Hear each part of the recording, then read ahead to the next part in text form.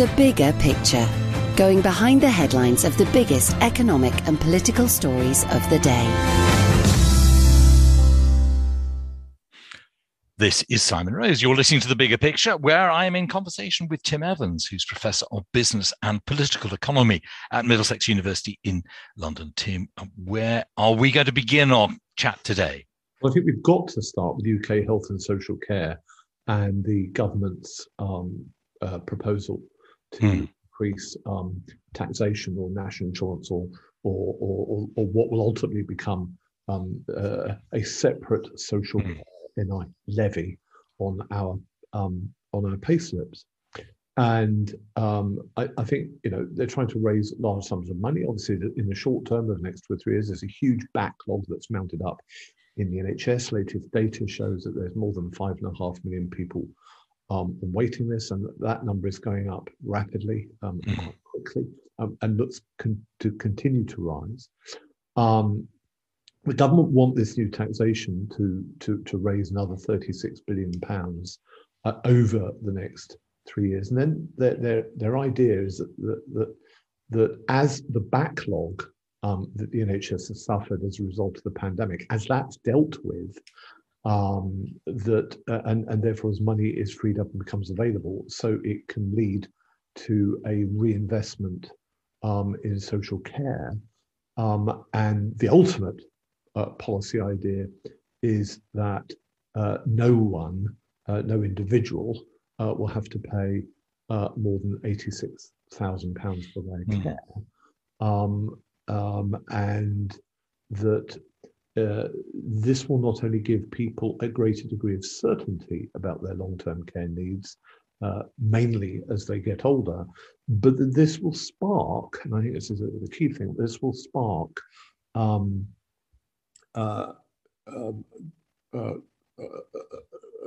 through having greater sort of regulatory certainty, that this will be a signal that will enable the private sector, the financial services industry, to start supplying insurance products that people need to guarantee themselves against the costs of care. So this is not just about attempting to get more tax in and more government interventionism. I think ultimately it's also about providing a framework within which the financial services sector can respond to give people insurance products. Well, that seems, if it's there, it's all to be just an afterthought. I was rather disappointed that they didn't actually look at the insurance-based idea to begin with. I mean, it's the system that's used in so many other countries around the world. Why do you think they didn't go for that? I mean, it would be, if it worked, would be evidence there is a way of using insurance and indeed, private companies to help assist and take pressure off the NHS and the local authority system. There was, in fact, a big discussion about long-term care insurance, LTCI as it was called, in the early 1990s, when John Major was Prime Minister. And there was a lot of work done in and around government, and it was concluded that the costs of long-term care would be so exorbitant if you were going to do it through insurance that it was just not feasible. And the problem was that, of course, it'd be exorbitant because very few people would take it up on a voluntary basis. If you were very wealthy and asset rich, why would you bother? Because by definition, you've got enough money. Yes. And if you were at the other end of the scale, if you were poor, well, you couldn't afford it anyway. So this is somewhere we've been through before, or the Conservatives have been through before. And I think what the government are trying to do is to do three things. One, it's to deal with the initial backlog, as I say, as a result of the pandemic. Although, let's be honest, the NHS was not keeping up with demand, and things have been getting worse for many years, particularly under this Conservative government, with NHS waiting times and lists. And then secondly, they want to, no doubt for electoral reasons, as well as moral and social reasons, they want to try and give people a degree of certainty, and they basically want people to understand that once they hit the £86,000 limit, that provides certainty that they can plan for that, at least Yes. they can understand it, and that this will then spark some kind of revolution. I think there are big problems here. The first thing is there is no guarantee that this higher tax rate will in fact deliver more money. Britain has long been hovering at the peak of what economists call the Laffer curve. And as a few commentators have pointed out in the national press in recent days, it could be that actually the increase in the tax is, for example, a tax on employees and a tax on jobs, that it slows down growth and it actually reduces the size of our national economic pie. And so we can have the unintended consequence. And the truth is, we don't know. Yes. Nobody knows, because nobody quite knows where what I call the cultural peak of Laffer curve is at the moment, but it's possible. Secondly, it seems to me that the government's plans for social care remain pretty sketchy. In fact, I don't really see where there is a plan. The government talk about investing in health and social care, and they talk about using innovative technology. They talk about AI and all kinds of things, but where is the plan? And the last thing is, I really do not understand where there is also a concrete roadmap of how this money that will no doubt be welcomed by the NHS, but used quite rapidly, where that money will somehow become freed up in 2 or 3 years' time from now, so that this money is spare for the social care side of the equation. Now, what I will say is that, and this is just watching politicians over the years and the decades of left, right, up and down, it could be that the government have such a big majority. They have a majority of 80, and the legislation for this bill, when it was entered the House of Commons, the first votes showed that the government, they had a reduced majority. Their majority was down to 71, but that it could be that actually that Boris Johnson and Number 10, and this is a highly political team at Number 10 at the moment, that they're actually trying to set up a series of what advisors and politicians call killing grounds for the opposition. So, the Tories are clearly putting their guns on traditional moderate Labour territory by making this move. Labour have blinked and said they're not going to support it. So this is like irony in that now the Tories have become the party of slightly higher taxes, and Labour don't agree with the government approach, and I'm sure for many complex reasons. But could it be that the Conservatives are calculating that they will still win the next election with some kind of majority? It might be down to 20 or 30, but they'll still win with the majority. And that therefore in the mid-2020s, as the economy improves, they will then try and, become the tax-cutting party. Now, I don't know, and I'm, but what I do know is that politicians try and game these scenarios. But my biggest takeaway is, at the moment, from what the Prime Minister and this government have said, a lot of this seems pretty sketchy to me.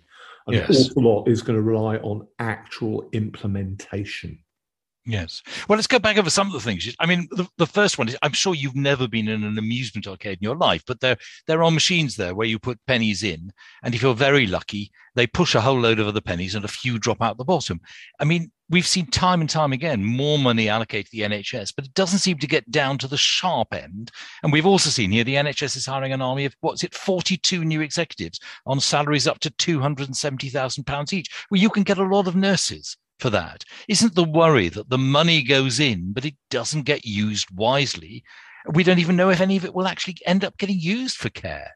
Well, the first thing is, I don't mind fun arcades at all. And in fact, unbeknownst to you, I tend to visit one on Southhold Pier every year of my life, where I invariably put my 2 penny pieces in the slot and just enjoy the process of watching the 2p pieces go into oblivion. Just like I used to with my working class grandma down in Portsmouth in the 1970s, do the same. But of course, inflation's hit, and in those days it was a penny, not 2. Of course. So let me correct you on that. Now, Um, but to the serious matter, I mean, I agree with you. I disagree in that, you know, if these executives are phenomenally good and they're world class and they lead to demonstrably improved outcomes, well, maybe what the government is doing and what part of it may be fair enough. Maybe though they're just more administrators, more bureaucrats getting in the way of clinicians and health professionals, and that it, you know, bureaucracy begats bureaucracy, and there is something called Parkinson's law, which is that complex systems often become ever more complex. Yes. I'm going to disagree with you, though, that even if you look at those 40 senior executives or whatever they are at this exorbitant level of 270,000 a year, I'm afraid the sad reality is, if you were to really divide their salaries amongst nurses, given it's a service that employs something in the order of 1 million people, and we're dealing with a population of nudging 70 million, no, proportionally, you're not going to get many extra people. Yeah. You know, that's a reality, Simon. And this really leads on to the nub of your point, which is, do we have a health system in terms of incentives and structures and configuration and organization and leadership and management and all those things that is going to use this money to good effect? The thing that really disturbs me, and you know, let me put my cards on the table. My wife is a senior nurse. She initially did not go to university. She always wanted to be a nurse. She joined the NHS when she was 18. She later got her degree and indeed a doctorate. But you know, she has been a nurse throughout, and she has worked in the NHS for many years. She's worked in the private sector. She's worked in mental health. She's pretty much had a 360 rounded view of UK health and social care. And I think the thing that worries us is that we haven't got the sort of system that drives productivity. In fact, there are some people who suggest that for all the extra money that New Labour and have put into to the NHS and that the Conservatives are putting in, that productivity continues to go down. And I come back, and it's sort of a dark night of the soul, because health and social care really concerns me. I am a part-time carer, as many people know. I was caring for my parents for many years, and I care for my aged mother. The thing that really worries me is something called Gammon's Law. It was invented by Dr. Max Gammon, who was a GP in central London, in Bermondsey. And Gammon's Law basically states that if you've got the wrong type of bureaucracy, the wrong type of incentives, then you are in effect putting more and more money in to a system that's rather like a black hole that will emit ever less productivity. And this is where I think the government have got to be very careful. I greatly admired Gordon Brown and Tony Blair's approach, which was, yes, put more money into a healthcare system. I think that's vital, but also try and modernize and update. And I think Tony Blair's reflection, and maybe Gordon Brown's reflection, is that they didn't modernize enough. There are, you know, yes, the British people absolutely and categorically want the NHS. They absolutely want it to be funded by taxation, and they want it to be free at the point of delivery. But beyond that, there are different ways of organizing things. You can have hospitals that are effectively owned by the state. You could have not-for-profits. You know, you could have more clinician-led institutions.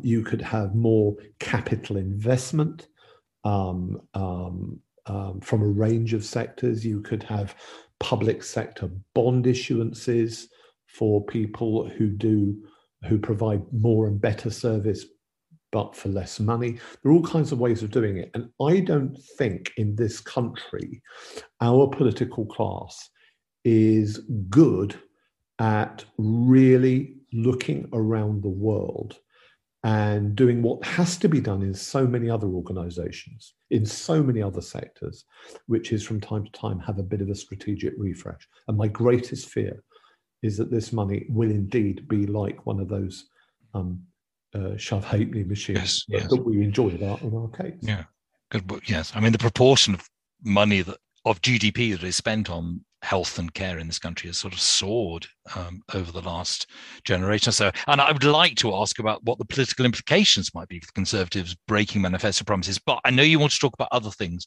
Tim. So let's just pause for breath and we will change topic. Sharing ideas about money.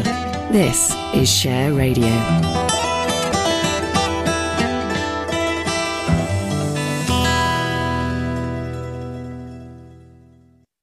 This is Simon Rose. You're listening to The Bigger Picture on Share Radio, where I'm in conversation with Tim Evans, Professor of Business and Political Economy at Middlesex University in London. Tim, let's move to a different topic. What are we talking about next?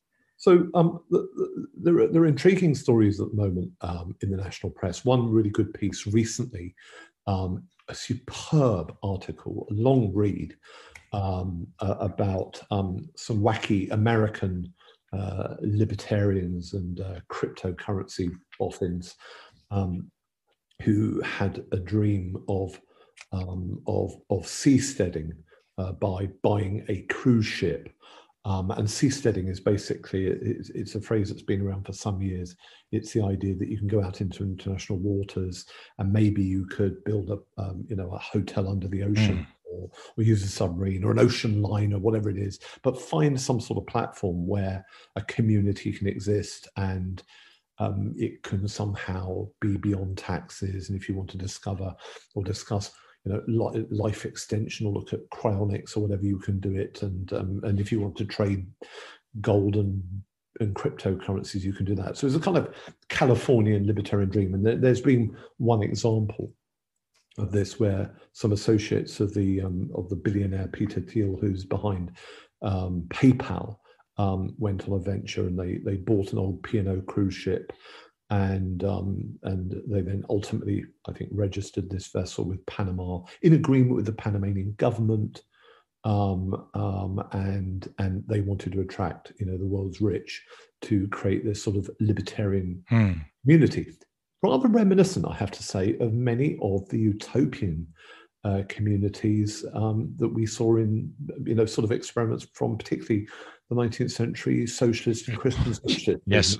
Things like New Lanarkshire, there were all kinds of anarcho-socialist experiments in the United States. We, of course, had the Rochdale Pioneers and the cooperative movement. We had the Quaker movements, all these things. So these modern libertarians are doing this. But of course, the funny thing was, once they bought their ex-P&O ship, they really didn't understand that there are an awful lot of regulations surrounding how you run a cruise ship, and they clearly didn't have the experience, the knowledge to know any of this, and so the whole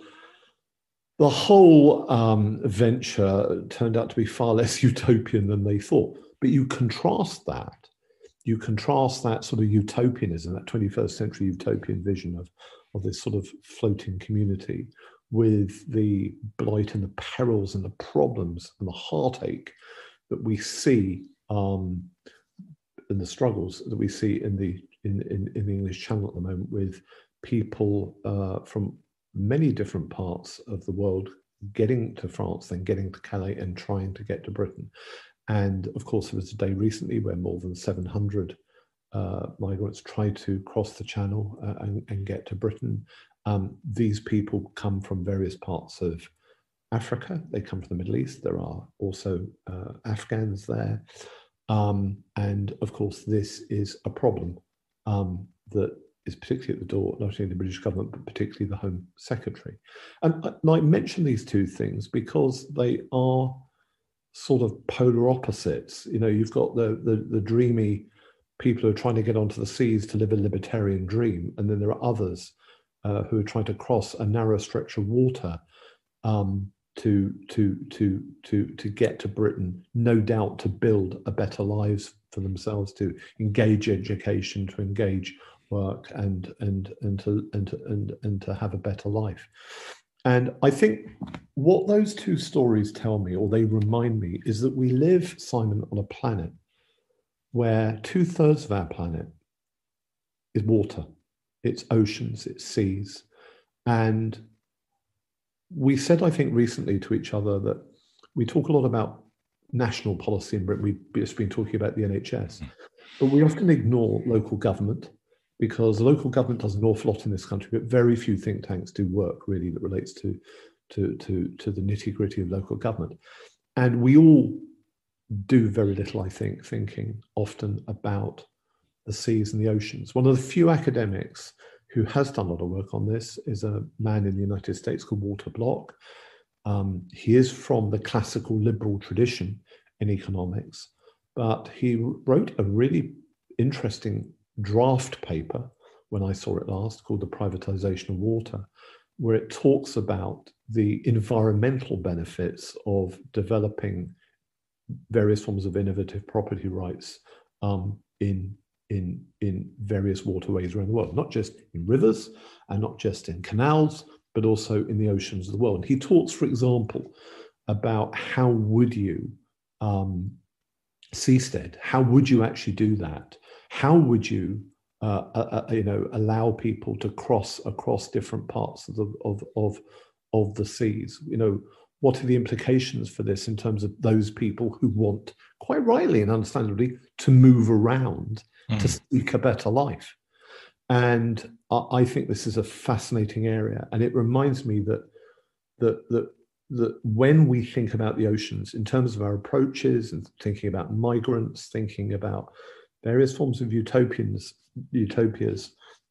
often turn out to be far less utopian than you hope, but they're nevertheless often signposts to where the future might go. There were lots of good things in terms of industrial practices and education and housing arrangements that came from the 19th century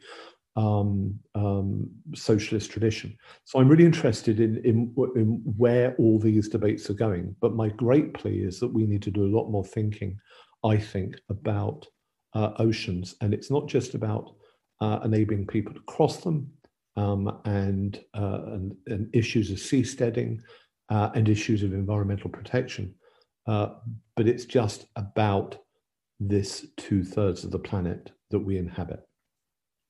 Just very briefly, because obviously the migrant arrivals is pretty heartrending. But yes, why, given that many people here actually move away often into Europe, going the other way, what is the big attraction about Britain compared to many of the places that these migrants have traveled through?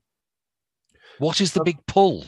I think that one of the big pulls is language. I think that many of these people have English as a second language. I think that's probably the biggest pull. I think secondly, Britain is a liberal country. It has a liberal economy. We don't have a strong identity card regime as they have in France, for example. We are a country that has that common law approach that we share with countries like the United States. I mean, in a way, the United States dream was very much built on some of the, I think, subtexts of English life and practice. And I think many of them find an English-speaking, liberal, economically liberal country very, very attractive. And they know that generally we do diversity well. There's, I think, a lot of scope for improvement, but we do diversity, I would argue, better than many other people do it. And I think that many of the things that we regard as a beacon of ourselves, all that inclusivity, diversity, our language, all the rest of it, are things that they adore. And that's why they want to come here. Okay. Tim, I haven't left you much time, but we're going to change now to our last topic. Sharing ideas about money. This is Share Radio.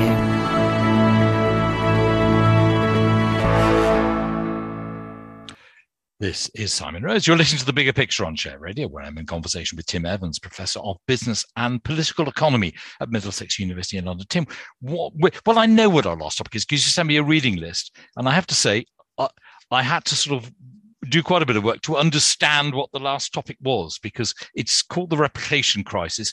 But I'm afraid I didn't really know there was a replication crisis, and I wasn't even sure what replication was. So do fill me in, please. Well, of course, the replication crisis really relates to the way we study and research in the various scientific fields.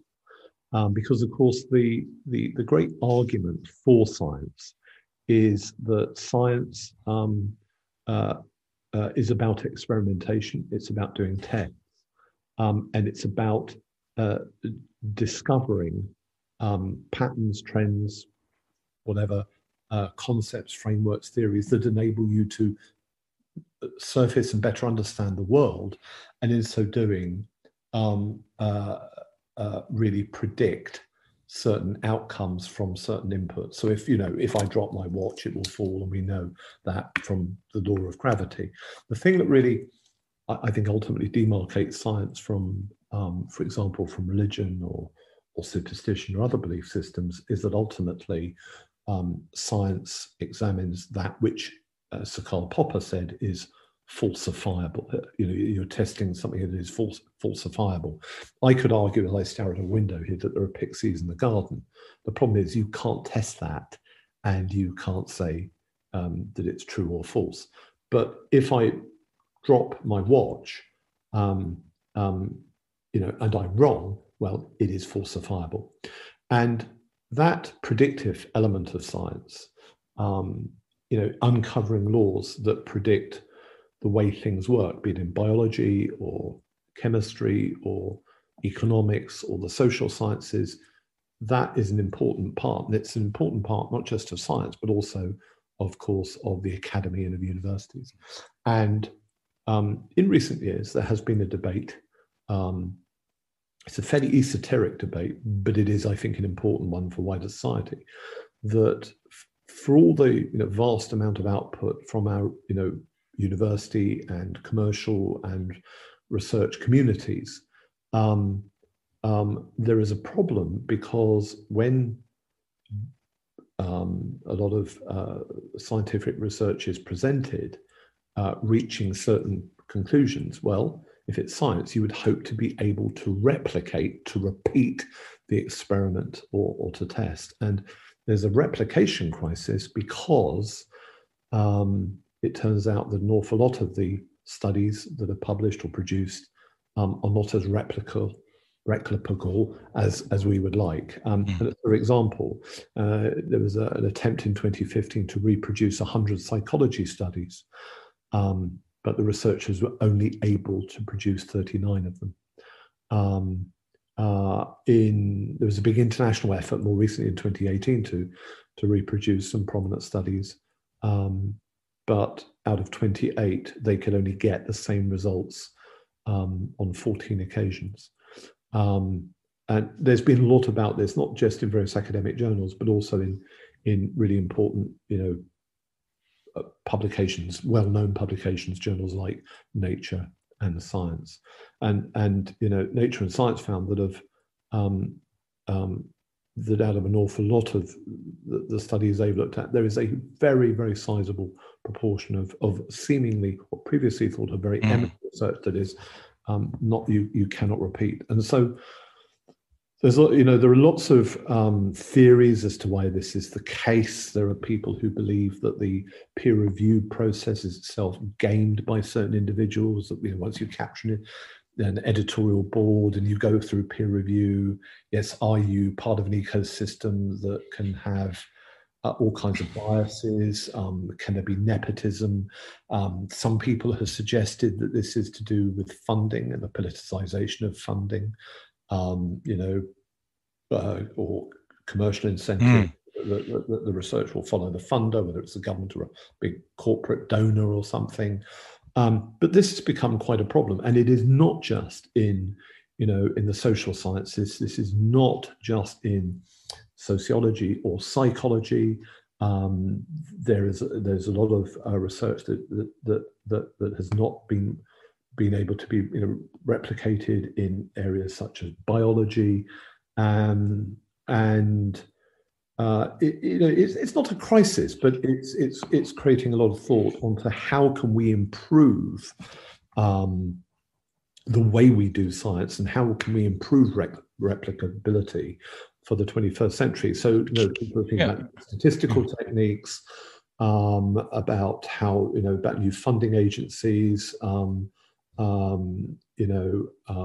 but basically there's a movement to thinking in terms of how we upgrade our science to improve it.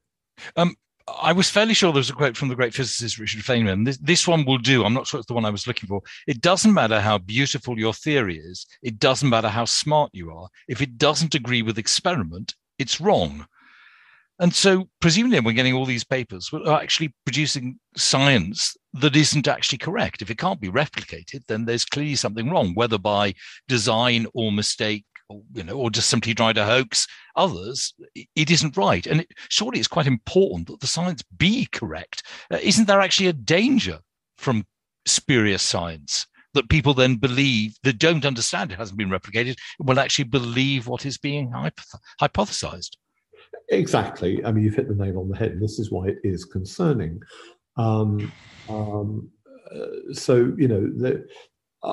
think there's going to be, I think the consequence of this will be a general drift towards much greater transparency. I think there'll probably be more openness guidelines. I think that there will be a review of the way a lot of research is funded over time. I think that there will have to be a review of the way that journals do their peer review. There will be, for example, I think pre-registering of research, and that there will be a move in future where very highly rated, highly regarded and highly rated journals actually test or get others to replicate upfront a lot of the research to prove the replicability. So this is very, very important. But I think science is hugely important. I think that science in the public realm, in our civil society, is hugely important. And I think that having good and reliable source at science is vital. I mean, look, this is also about honesty. And I well remember when I was doing my PhD nearly 30 years ago now, I remember I had a hypothesis. I am a social scientist. And my hypothesis was that the group of people I was looking at had a particular class background.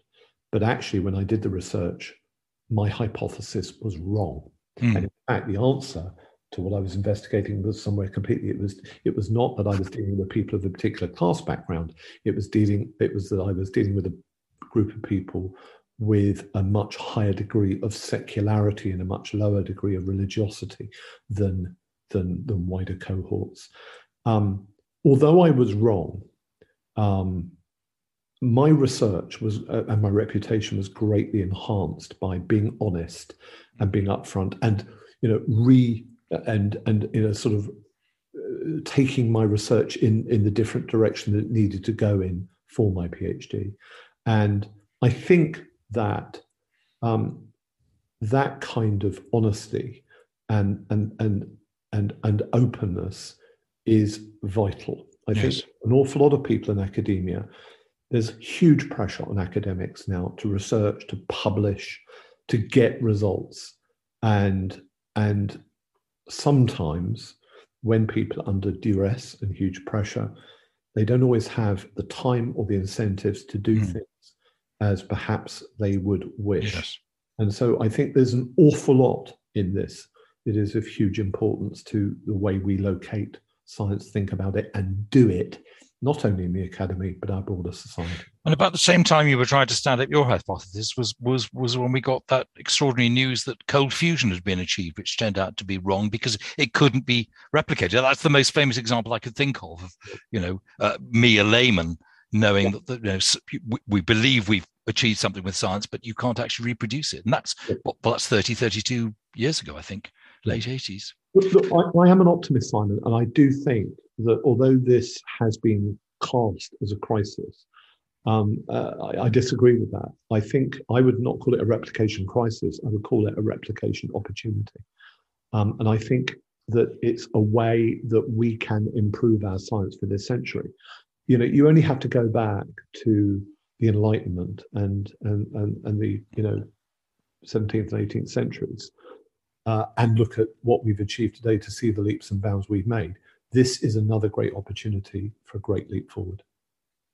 I wish somehow you could sell on your optimism, Tim. I'd like to have a little dose of it from time to time. Well, thank you very much indeed. That's Tim Evans I've been talking to, Professor of Business and Political Economy at Middlesex University in London. Tim will be back with more in a fortnight's time. The Bigger Picture, going behind the headlines of the biggest economic and political stories of the day.